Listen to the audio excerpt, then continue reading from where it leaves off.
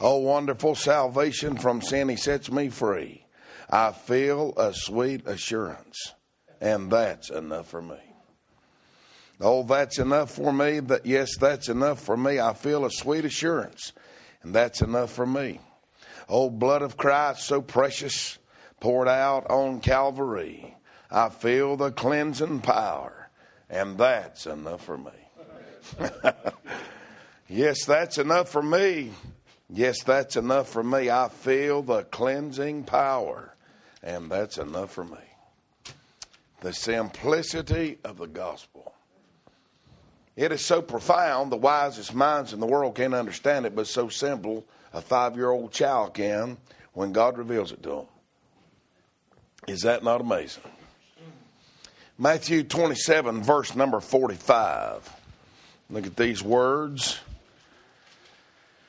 Now from the 6th hour, that's 12 o'clock noon. Now from the 6th hour, there was darkness over all the land unto the 9th hour, that's 3 o'clock in the afternoon.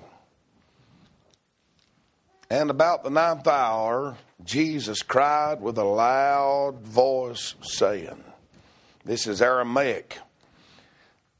Eli, now this is a transliteration. A transliteration is when you translate sound for sound. Translation, when you translate concept to concept.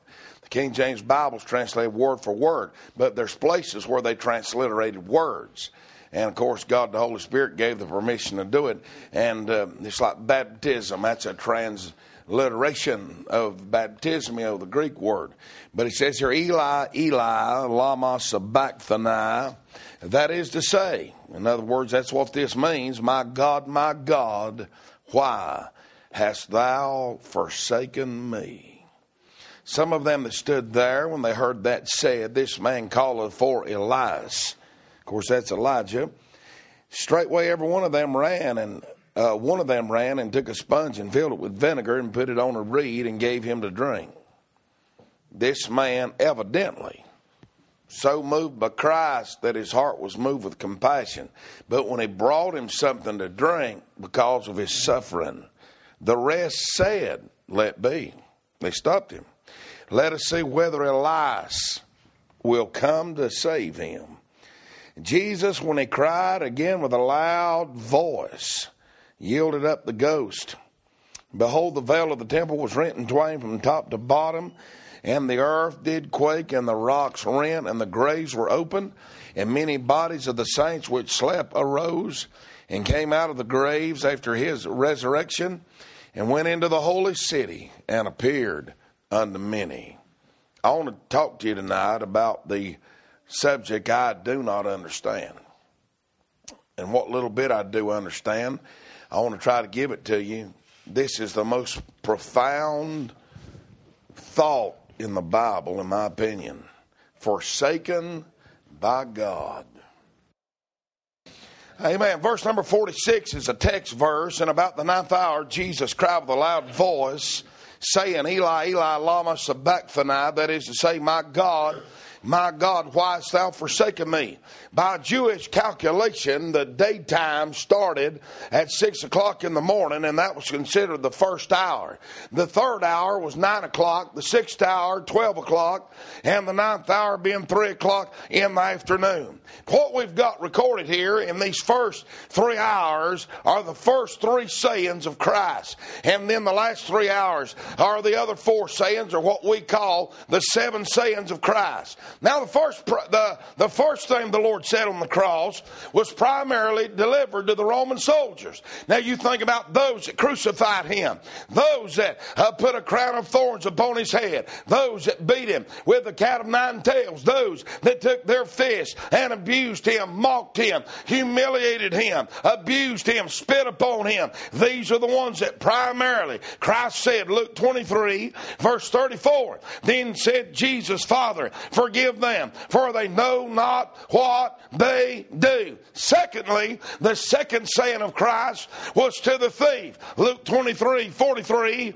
and he said unto Jesus, Lord, remember me when thou comest into thy kingdom. Jesus said unto him, verily, I say unto thee, today shalt thou be with me in paradise. The third saying, consider the caretaking of his mother. John 19:26, when Jesus therefore saw his mother and the disciple, that's John, standing by, whom he loved, he said unto his mother, woman, behold thy son. Now, these first three sayings of Christ reveal the mercy and the grace of God. I can't imagine, you can't imagine the unfathomable pain and the suffering and anguish and agony that Christ is going through, and yet he's not concerned about himself. He's concerned about these soldiers. He's concerned about this thief on his right side, and then his mother. What an illustration of the heart of God. But at noontime, high noon, at the zenith of the brightness of the sun, which was from 12 to 3 o'clock, we see Matthew 27 and verse 45. Now from the 6th hour there was darkness over all the land unto the 9th hour. Now this is not a normal darkness. This is a supernatural darkness. Luke 23 verse 44 says that this darkness was over all of the earth. I do not believe that this darkness just covered Jerusalem. I believe it covered the whole world. Of course, half of it would already be under darkness, but God cut out the lights of heaven for 3 hours. Even Roman historians talk about that day, and it's recorded in history of those 3 days. Pilate even recorded that they lit lamps from 12 o'clock unto 3 o'clock. Now, this could not have been an eclipse. That was an impossibility. There's never been an eclipse that resulted in total darkness. And an eclipse doesn't last for 3 years. It's the wrong time for this to even be possible. The Bible tells us it's the time of the Passover. That means it's the middle of the month, and the moon is full. That's when they had Passover, and the moon's on one side of the earth and the sun's on the other side. And the eclipse would have been a total impossibility. I do not believe that God just turned out the sun. I believe the part of the world that was in darkness, that God did not even let the stars twinkle at night time. I believe this whole universe was thrown into the blackness of the darkness as what was happening on the cross of Calvary. Now this was prophesied in Amos 8 and verse 9. It shall come to pass in that day, saith the Lord God, I will cause the sun to go down at noon. I will darken the earth in the clear day. Now this darkness reveals the mystery of the cross. It tells what the cross is all about. All through the Bible, darkness represents judgment, and judgment on sin. It represents other things, but primarily judgment. Christ is being judged in your place and mine. 1 Corinthians 15:3. Christ died for our sins. 1 Peter 2:24. Who his own self bare our sins in his own body on the tree, that we being dead to sin should live unto righteousness, by whose stripes you're healed. And then 1 Peter 3:18. For Christ also hath once suffered for sins, the just for the unjust, that he might bring us to God, being put to death in the flesh, but quickened by the Spirit. 1 John 4:10. He sent his Son to be a propitiation. That's an atonement for our sin. Galatians 3:3. He was made a curse for us, as it is written, cursed is every man that hangeth on a tree. The Bible says it pleased the Lord to bruise him. And the Bible says in Isaiah 53, he was smitten by God. All of the fury, all of the anger, all of the wrath of God against sin was poured out on the body of Christ. Hebrews 2 and verse 9. He tasted death for every man. Therefore, the darkness is symbolic of the unleashed, unbridled wrath of God upon Christ, who's died for our sin in our place. Now, the Lord knew no sin. Therefore, He can't be dying for His sin, but for yours and for mine. The darkness speaks of the judgment, of the meaning of the cross, and then the mystery of His cry. This is really where I want to get. At about noontime until 3 o'clock, the Bible says, when this great darkness covered all of the face of the earth, the most chilling, the most tragic, the most horrifying, the most terrifying words ever fell from the lips of a man, fell from the God-man. My God, why hast thou forsaken me? Now, this is the second miracle that happened on the cross. The first one was the supernatural blackness and darkness all over the earth. And now, what I'm reading is supernatural. I do not understand it. It's as mysterious as the incarnation of Christ. How Christ was born of a woman, but yet had not a human father. How that Christ had a body just like ours, with all of its weaknesses, but it had no sin nature, for He was the God-man. Now, the cry of Christ here is beyond human understanding and human reasoning. John 10, Christ said, I and my Father are one. No doubt about it. We know that so. One God manifested in Father, Son, and Holy Spirit. Then how can God and Christ, how can one be forsaken by the other? It's a miracle that we do not understand. For 6 hours, Christ endured immeasurable agony. It is interesting to know that the Bible does not tell in lengthy a description of physical suffering of Christ, but the emphasis of Scripture is always on the spiritual suffering of Christ. I can't imagine the pain of having nails hammered in your wrist and in your feet. I can't imagine that. I can't imagine what it would be like to be suspended on a wooden cross, held up by nails for 3 hours in the condition that Christ was, slumped in a position to where every once in a while you get enough strength to push yourself up to keep from suffocating. His muscles are cramping all over his body. The blood is running down to the ground.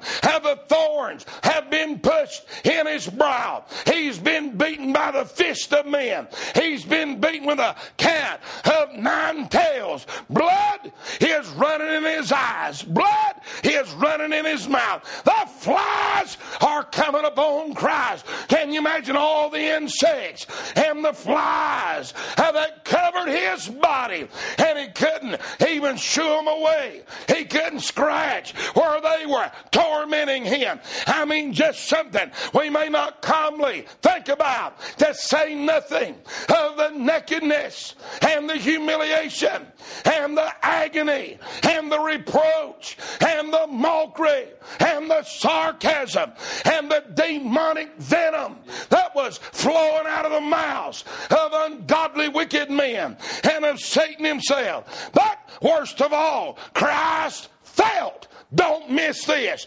Christ felt. Christ experienced all of the anger, all of the hatred, all of the wrath of a thrice holy God against sin. Not one person's sin, not the anger at one person, but Christ felt the anger and the hatred of God Almighty against sin that's ever been committed. Think about the Garden of Gethsemane. What's Christ praying about? If it be thy will, let this cup pass from me. Nevertheless, not as I will, but thy will be done. Christ, what's he agonizing about? What's in that cup? I'll tell you what's in it is suffering. I'll tell you what's in it, sin. I'll tell you what's in that cup, sorrow. What's in that cup is separation from God. And that's the thing that Christ, the Bible tells us, he endured the cross, despising the shame. Why did he drink that cup? He drank it to the last drink, so there'd be none left over for you to drink and for I to drink.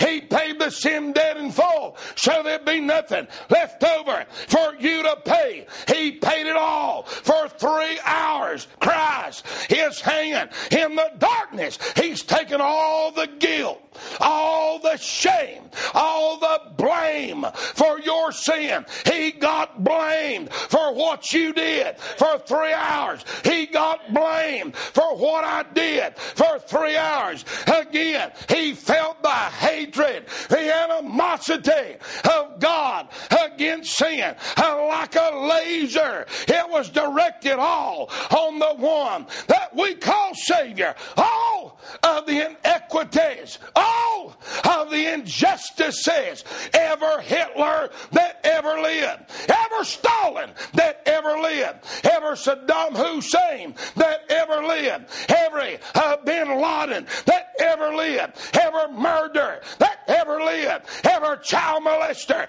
that ever lived, ever a wife abuser that ever lived, ever vile, filthy sin and anger and hatred and malice and jealousy and envy was all poured on Christ, and he suffered all of God's anger against all of that of every man at one time. That's why I say this is more than my mind can comprehend. So how do you understand it? You understand God the same way he explains it in the Bible, by illustration. So I'm going to illustrate it.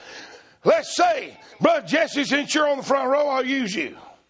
A man breaks in your house at nighttime, wakes your family up, and they're in total terror. You tie them up with ropes and chains, and all night long you take cigarette lighters and burn them. You take knives and cut their flesh.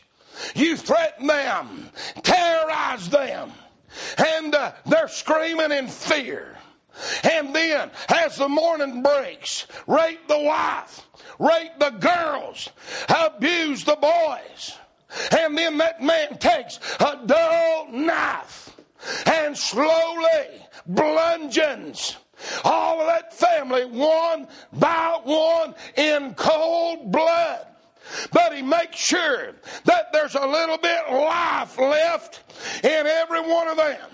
So when he walks outside and he steals all that you've got, he takes a match and lights that house to burn it to the ground. As he hears that mother and those children screaming as the fire is about to engulf their body, he walks down the road with a demonic laugh and with the blood of that mother and those children all over his shirt. And you imagine such a scene. But then 5 blocks away, the policemen catch him and they arrest him. He's still laughing and mocking the death of those that burn up. He goes to trial. And Brother Jesse, you're the judge and you're the executioner, the daddy of these children and the husband of that wife. And that man shows up in that shirt that's got the blood of your family still on it. And I want to ask you tonight, what kind of anger would you have? Then let's say that somehow the law would allow it. And Brother Clayton walks up, says, Judge, I want to take this man's place. I want to die in his place. I want you to impute his sin on me. Therefore, I'll pay the price that he deserves to pay. And you step over to that man, Brother Clayton, and say, son, take your shirt off. And you put that bloody shirt on you. And brother, you're the executioner. He's accepted the blame. He's accepted the guilt. He's accepted the shame. The more you look at that shirt, you see the blood of your children and the blood of your wife. You see the violence. You see the torture. You see the rape. You see them being burned alive. Now let me ask you, your hatred's not against him, but what that shirt represents. That's exactly what happened on the cross of Calvary. He put your shirt on. That's right. He put my shirt on. And all the anger and the wrath of God Almighty that would have fallen on me. And the Lord Jesus Christ died in our place and gave his all. And God poured out all the wrath he had. And Christ did it for you and for me. But when you think about that, it changes everything. Oh, I'm talking about a price. Oh, the price that Christ paid to save our soul. It's higher than the highest mountain. It's deeper than the deepest ocean. The love of God that motivated him to put on my shirt and to have my sin imputed to him, knowing God the Father would pour out all of his wrath. But Brother Jesse, it wasn't just one man. He took the coat of every man that ever lived, every woman, boy and girl, and took all that blame, all that shame, all that sin, and he paid the debt in full.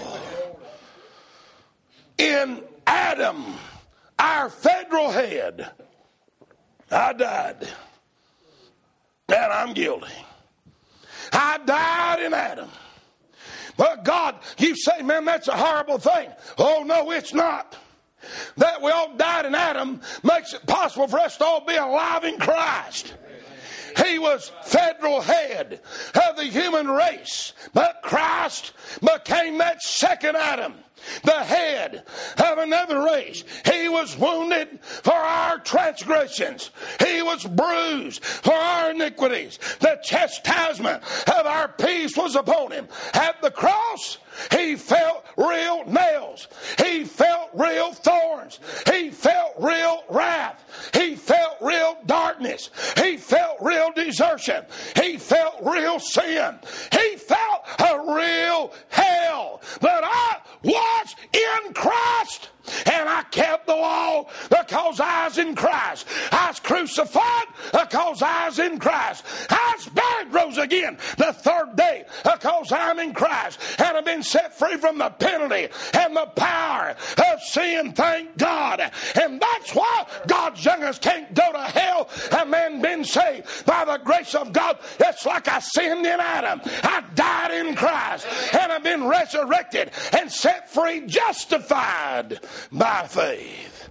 You say, you're preaching that. How do you understand that? You don't. You believe it. That's right. Paul said it. I am crucified with Christ. That's what he said. Nevertheless I live, yet not I. On the cross of Calvary, Christ was impregnated with the church, and thank God he gave birth when he cried, it is finished. My God, why hast thou forsaken me? Are you getting those words? Not my Father. Not my Father, but my God, my God. Why did he say that? Because he took the place of a sinner. And the sinner, God, is not your Father unless you're saved. And Christ took my place. And I was a hell-bound, hell-deserving sinner. How many took my place, took my sin, took my blame, took my guilt. That's why he cried, my God, why hast thou forsaken me? You think of all the sufferings of Christ at the cross. This is the greatest. Did you know that according to what Christ said, him being separated from the Father was worse than bearing your sin? As much as he hated your sin, him being alienated, abandoned of God the Father was the greatest price that he had to pay. What's hell? Forget about the fire, even though I believe it's there. Forget about the darkness and the bottomless pit. What makes hell hell is eternal separation from God Almighty. Jesus Christ hung on the cross, and the greatest of all. Listen, when they nailed him there, he didn't cry that. When God put your sin on Christ, he didn't cry that. When he cried, why hast thou forsaken me, was when God the Father treated him like you in hell and turned his back on his own Son and withdrew his fellowship and hated Christ that day because he bore sin. Not Christ as a person, but he hated what he became. He became sin for you and me. Now the question is, did Jesus cease to be God? No. He can't cease to be God. Was Christ cut off from the nature of God? No. Did Christ lose fellowship and communion with God? Yes. But he was still the God-man. If he had ceased to be the God-man, he would have been destroyed. Now this gives a little insight of the incarnation of Christ. What did Jesus pray in John 17 and verse 5? And now, O Father, glorify thou me with thine own self, with the glory which I had with thee before the world was. There was a separation of some kind of glory, and not just his brilliancy of glory, but fellowship and relationship. There was something that Christ so hungered for again, to get back to that glory that he had before the world began. Child of God, it's never dawned on me, nor most of you, even a thimbleful of what it cost Christ to keep us out of hell. Oh, the price he had to pay is beyond our comprehension. Jesus wanted whatever he had before he was incarnated, that glory back. He yearned for it. So there was some degree, and I don't understand it, but some degree of separation there. But at the cross, he was abandoned. And for 3 hours, Christ did not just pay for sin for 3 hours. He paid in infinity, eternality, what a man would suffer in all eternity. Christ paid for every man. You'd have to be God, the God-man, to even do that. That shows us who Christ was. Oh, think about this. God the Father hates sin so bad. Don't miss this. How bad does God hate sin? He hates it so bad that when your sin was put on Christ, he turned his back on him. He smote him. Now you can talk about from a religious standpoint, the Jews cried for his blood. The Romans nailed him there. That it was God the Father that put Christ on the cross. There's not enough armies in 10 million worlds to nail the Son of God to a cross of Calvary. It was God the Father that nailed his Son there. It was a purpose of God the Son. That's why he came into the world. He was born to die for us.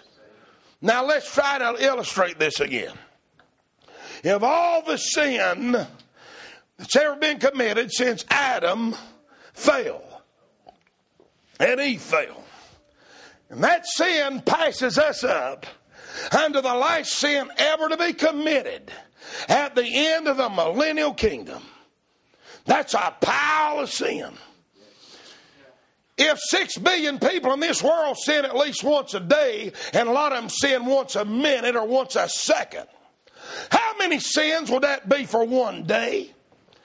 Do you try to contemplate this? If all the filth and all the vileness and all the wickedness and all the self-righteousness and all the sin could be gathered somewhere in the edge of the universe in some great cosmic cesspool, I wonder how big would that cesspool be with all the vile and the filth of humanity.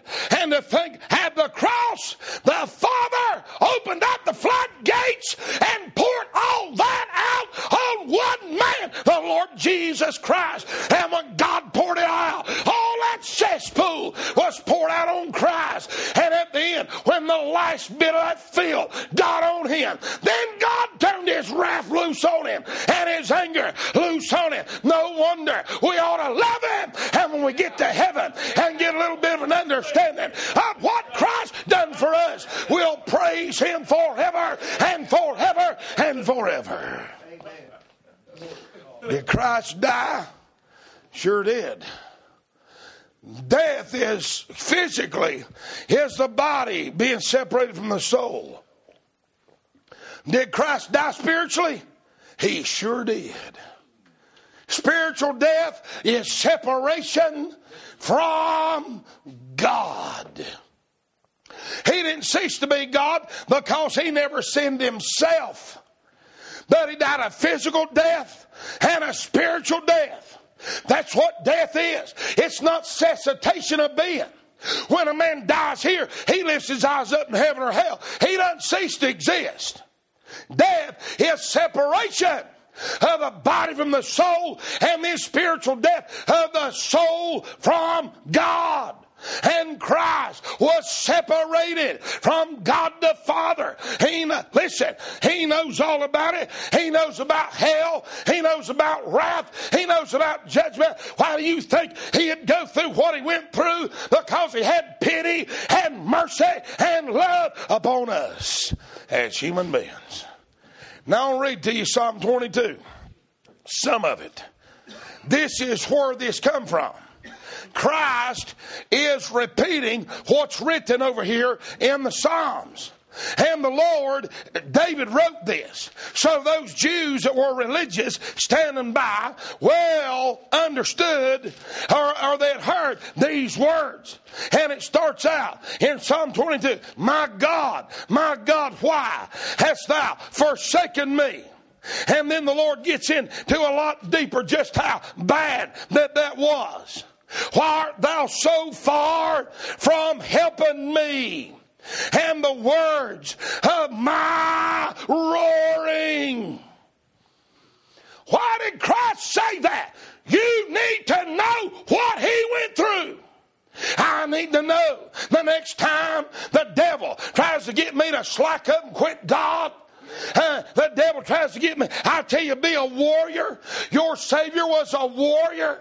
He deserves people that are warriors, that are tough, and will stand the fight and not run from the battle. When I read what it cost him, it does something to me. He said, oh my God, I cry in the daytime, thou hearest not. In the night season, and am not silent. See, God turned that day into night. It was midnight at midday when Christ died. He goes on and says, blessed art thou, but thou art holy, O thou that inhabitest the praises of Israel. Our fathers trusted in thee, they trusted, and thou didst deliver them. They cried unto thee. By the way, God said he'd never leave you and never forsake you if you're saved. Your Savior was not granted that. They cried unto thee and were delivered. They trusted in thee and were not confounded. Here's what Christ said. I am a worm, and no man reproach of men and despised of the people. Now it'd be one thing if they were lined up, millions of them, bowing down, worshiping him and praising him while he's dying for them. They're laughing at him, mocking him, spitting at him, and saying all manner of evil against him. Oh, what could do such a thing? It's called the love of God Almighty. Listen to what it says. All they that see me laugh me to scorn. They shoot out the lip. They shake the head, saying, he trusted on the Lord, he'd deliver him. Let him deliver him, seeing he delighteth in him. But thou art he that took me out of the womb. Thou didst make me hope when I was on my mother's breast. I was cast upon thee from the womb. How art my God from my mother's belly. Be not far from me, for trouble's near. There's none to help me. When God won't help you, there's none to help you. Amen. Many bulls have compassed me. Here's those old demons. Strong bulls of Bashan have beset me round. Christ said, they gaped upon me with their mouths. They done that in the darkness. While Christ is bearing your sin, suffering the wrath of God, the demons are gaping upon him with their mouth. As a raven and a roaring lion, the wrath of man, the wrath of God, and the wrath of Satan was all poured on Christ at one time. Now do you wonder why hell's forever? Man reject Christ. Boy, if we ever got a hold of this, my soul, and we can't in this body, we can a little bit. And just a little bit will absolutely run you to God in worship. I'm poured out like water. All my bones are out of joint. When Christ put on that cross and they lowered it in the ground, his bones were not broken, but every bone out in his body got out of joint. His arms would have been 6 inches longer where his bones was out of joint. God have mercy. And the physical suffering was nothing compared to what he's got to endure at the hand of his own Father. His own Father. Hey, dads, could you do that to your son? Wesley, could you do that to Samuel? My God, I'm talking about a perfect son, and God the Father smote him for you. Because Jesus said in John 17, Father loved you as much as he loved Christ. My strength, or my heart's like wax. It's melted in the midst of my bowels. All that fluid's building up. My strength's dried up like a potsherd. My tongue cleaveth to my jaws. Thou hast brought me to the dust of death, for dogs have compassed me. Now, the dogs in the Bible, in the Old Testament, a dog's a male prostitute. You want to bring the price of a dog into the house of God. In the New Testament, a dog was a false prophet. These are demons behind sodomy. These are demons behind false heresy. Dogs have compassed me. You've got enough sense to know this ain't dogs around the bottom of the cross. This is spiritual. Dogs have compassed me. The assembly of the wicked have enclosed me. They pierced my hands and my feet. Almost 1,000 years before the execution method of crucifixion was brought to bear, God prophesied that his own son would have his hands and feet pierced. They part my garments among them and cast lots upon my vesture. That's what they did at the bottom of the cross. You can't listen. This is it. Amen. This is Calvary right here. Be not thou far from me, O Lord. O my strength, haste thee to help me.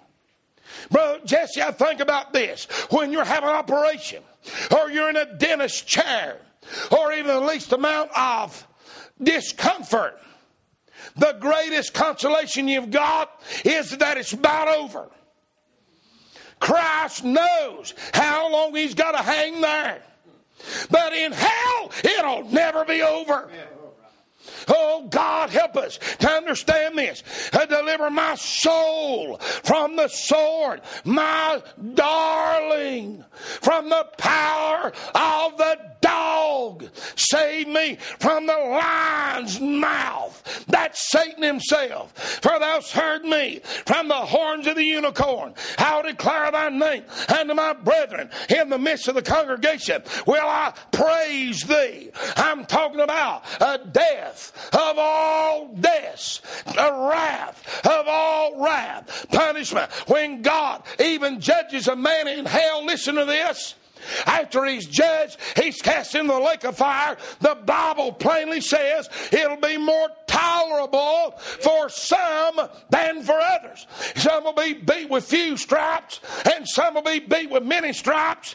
And even in that is a tinge of mercy. But on the cross, Christ got no mercy whatsoever. Christ cries to the Father in separation. You know what the crowd does? They get another big laugh. Saturday Night Live all over again. He cries, they said, for Elijah. They didn't misunderstand him. They're mocking him. Elijah was believed to be a patron saint. And they're saying he's crying for a patron saint Elijah to come and deliver him. He thinks he's a Messiah, and Elijah's got to prepare the way of the Lord, and he's waiting for Elijah to come and save him. Here's this man brings vinegar and going to give him some. They say, hold off. Let's wait for the sideshow. Let's see if Elijah shows up. He died for their mockery. He's a dying for their sarcasm. He's a dying for their unbelief. They don't appreciate it. They didn't say thank you. They didn't say, God, I appreciate it. They mocked him and laughed at him even more. The meaning of the darkness, the mystery of the cry, and the measure of the consolation. The fifth saying. When Christ has the darkness began to lift, is when Christ cried, my God, why hast thou forsaken me? And then he cries that two-word phrase, I thirst. Now it's obvious the Lord knows he's about to give up the ghost. I mean, I preached this last Sunday. I'm talking about the one that opened blinded eyes and opened up deaf ears, and the one that made the lame to walk and caused the dead to rise and healed the leper. He's done all that in the power of his strength. He's hanging on the cross, and at his weakest moment, he looks up, turns up the power of the Son. I'm talking about God. He's in control. He knows he's about to die. He's not asking for something to drink, I thirst. Oh, no. The heat of the day and the heat of hell and the wrath of God. What did the rich man cry out in hell? He cried for water. Now, I'm not saying this does reveal the suffering Christ went through, but it's more than that. If his suffering, if the emphasis is spiritual and not physical, Christ never complained about the nails. Did you ever notice that? Not one time. He didn't say one word about that cat of nine tails. He didn't say one word about those thorns. It was separation from God. And when he cried, I thirst, this is a spiritual thirst. His desire was his Father. My God, why hast thou forsaken me? I thirst for God. I thirst for fellowship. I thirst for his communion. I thirst for his love. I thirst that he turns back around and smiles on me. Even while he's bearing the curse, engulfed in sin, paying the debt, he's thirsting for God. Finally, Jesus cried, it is finished. And he said, Father, into thy hands I commit my spirit. And he gave up the ghost. I'll tell you how much power he had. Boy, when a man got to that point, Brother Wesley, they'd pass out. They'd choke. They'd suffocate. But Christ had the power and it cried. That means it screamed the cry of victory. And heaven said this. He gave up the ghost and it died in victory. You know why it died in victory? Blood's been shed. You want to die in victory? You got to get to the blood. Christ never lost faith in the Word of God. His Father turned his back on him. But Christ never one time lost faith in the Word of God. He knew Psalm 22. That's why he's a crying it. My God. Hey, the sinner can't say my God. All the sinner can say is God or curse God. But Christ said, my God. My God. Hey, at his weakest point, he had total faith. He is going to come out in victory. In hell, the cry of the sinner is not the cry of Christ. My God, why hast thou forsaken me? It's the cry of Cain. My punishment is greater than I can bear. And I can prove that. What did the rich man cry out for? My punishment is greater than I can bear. He didn't say that in those words, but he said it by his actions. Send Lazarus to give me one drop of water.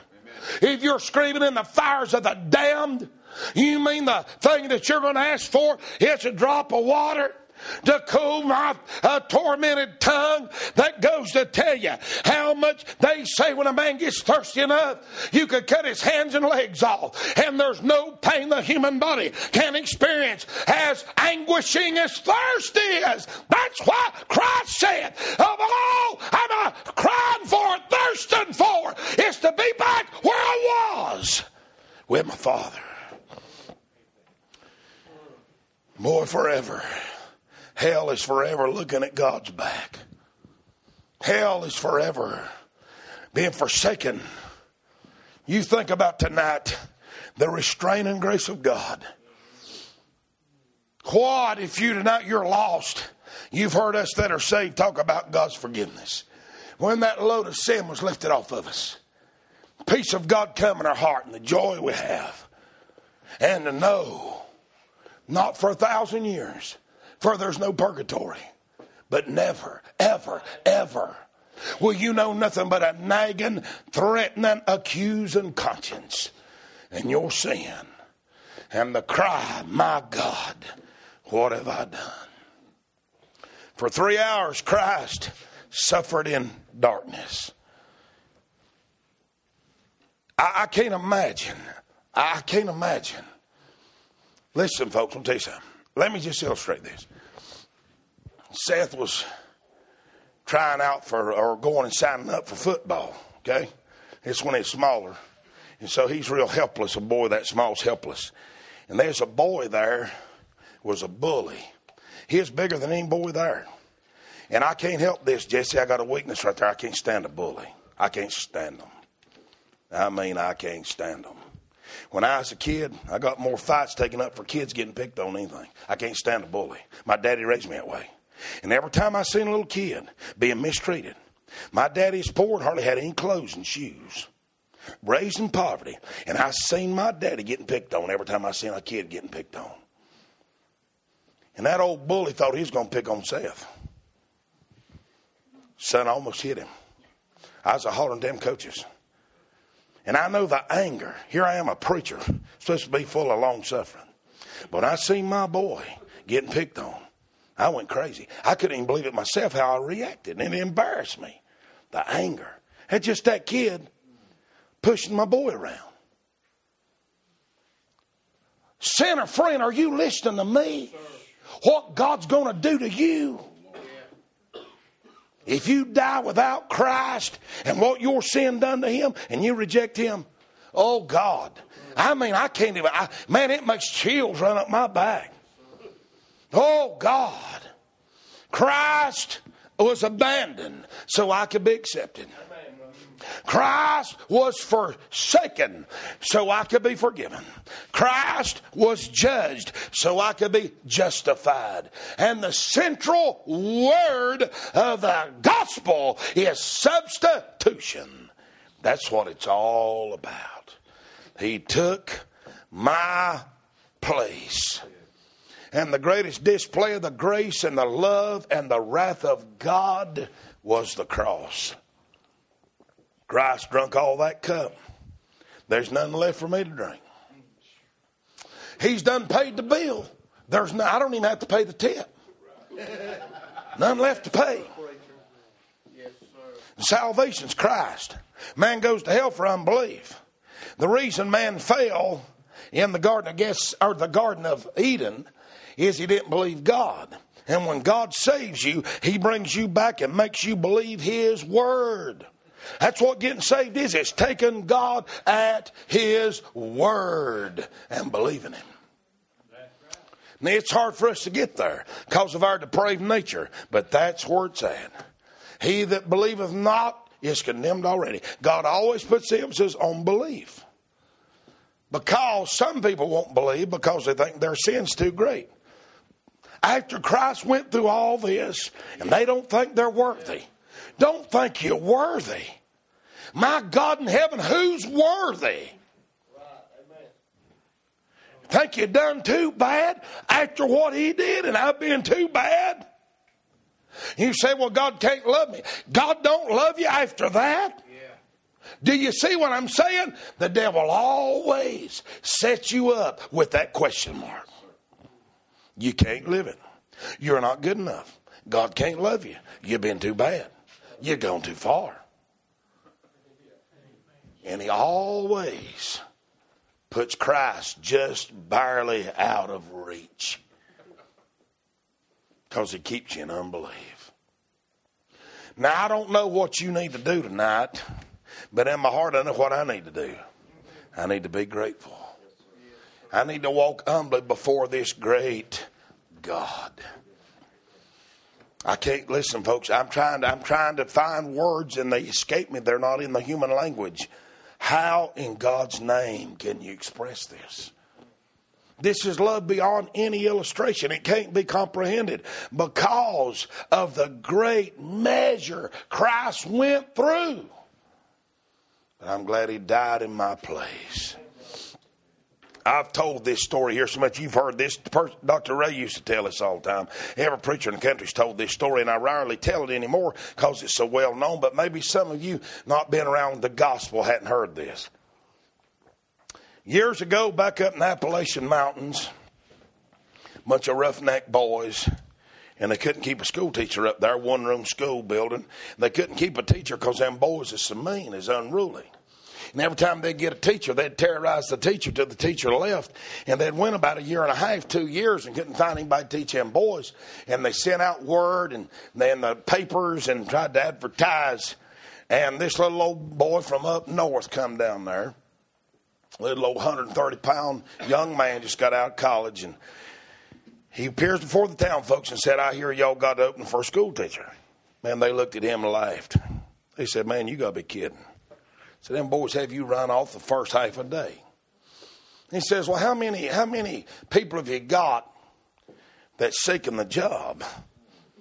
Applicants. They said, none. He said, well, what have you got to lose trying me? They said, well, I guess nothing. So everybody was told, and the next week the school starts back up and the teacher's there. Well, the teacher's going to use a little bit of reverse psychology on these boys. And he says, now, boys, before we start school, and the girls was all right. They wasn't causing no trouble. Said, now, boys, I done heard how rough you guys are. You just mean.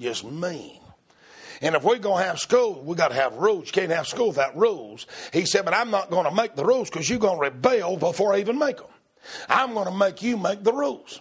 So, boys, I want you to come up with some rules. Back then, that's when they whipped you, or whooped you. Whooped. That's when they laid the lash to you. One old boy spoke up and said, thou shalt not lie. He said, what's the penalty for lying? 5 licks across the back. And another one said, thou shalt not curse. What's the penalty for that? Well, that's even worse than lying 7 licks across the back.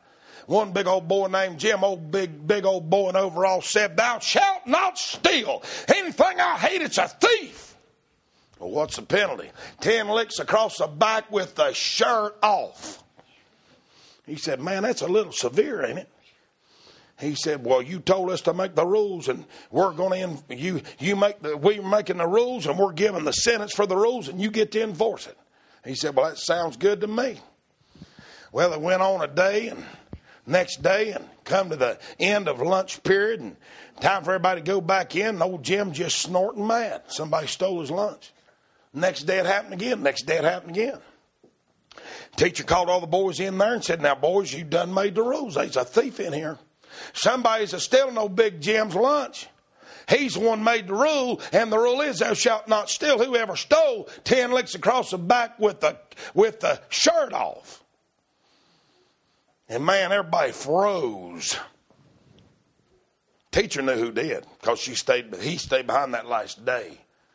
And he waited, and nobody confessed. And he stepped up to the lectern and just looked down at this little old boy sitting over here. And when his eyes met his eyes, that boy's trembling, started crying, stood up, said, "I'm the thief." That teacher says, "Oh God, that little skinny boy. How in the world? If I don't enforce the law, I've lost all credibility and might as well shut the school down." And that little boy stood up crying.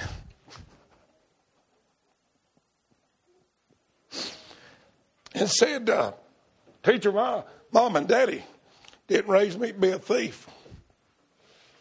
6 months ago, they both died.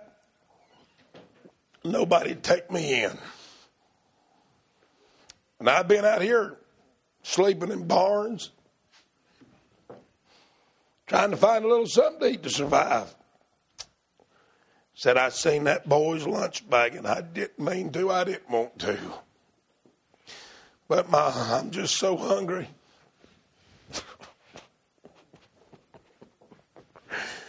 That teacher said, "Son, you know the rules.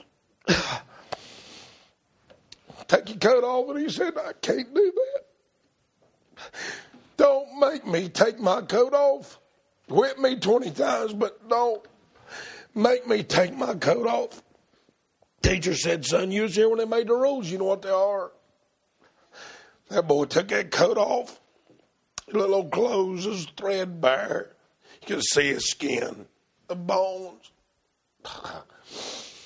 Boy, old Jim jumped up and said, "Teacher, you ain't whooping that boy.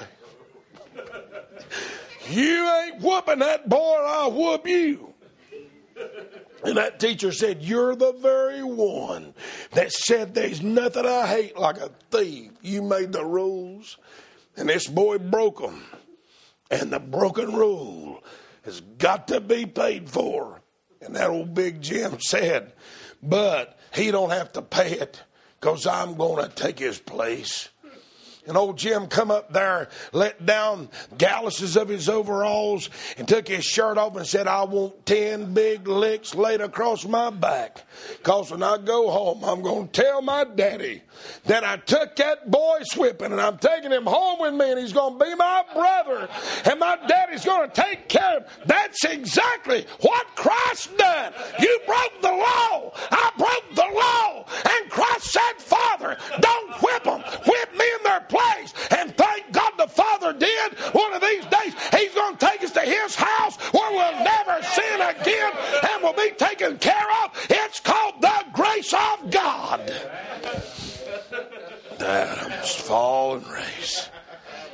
Let's stand our feet tonight.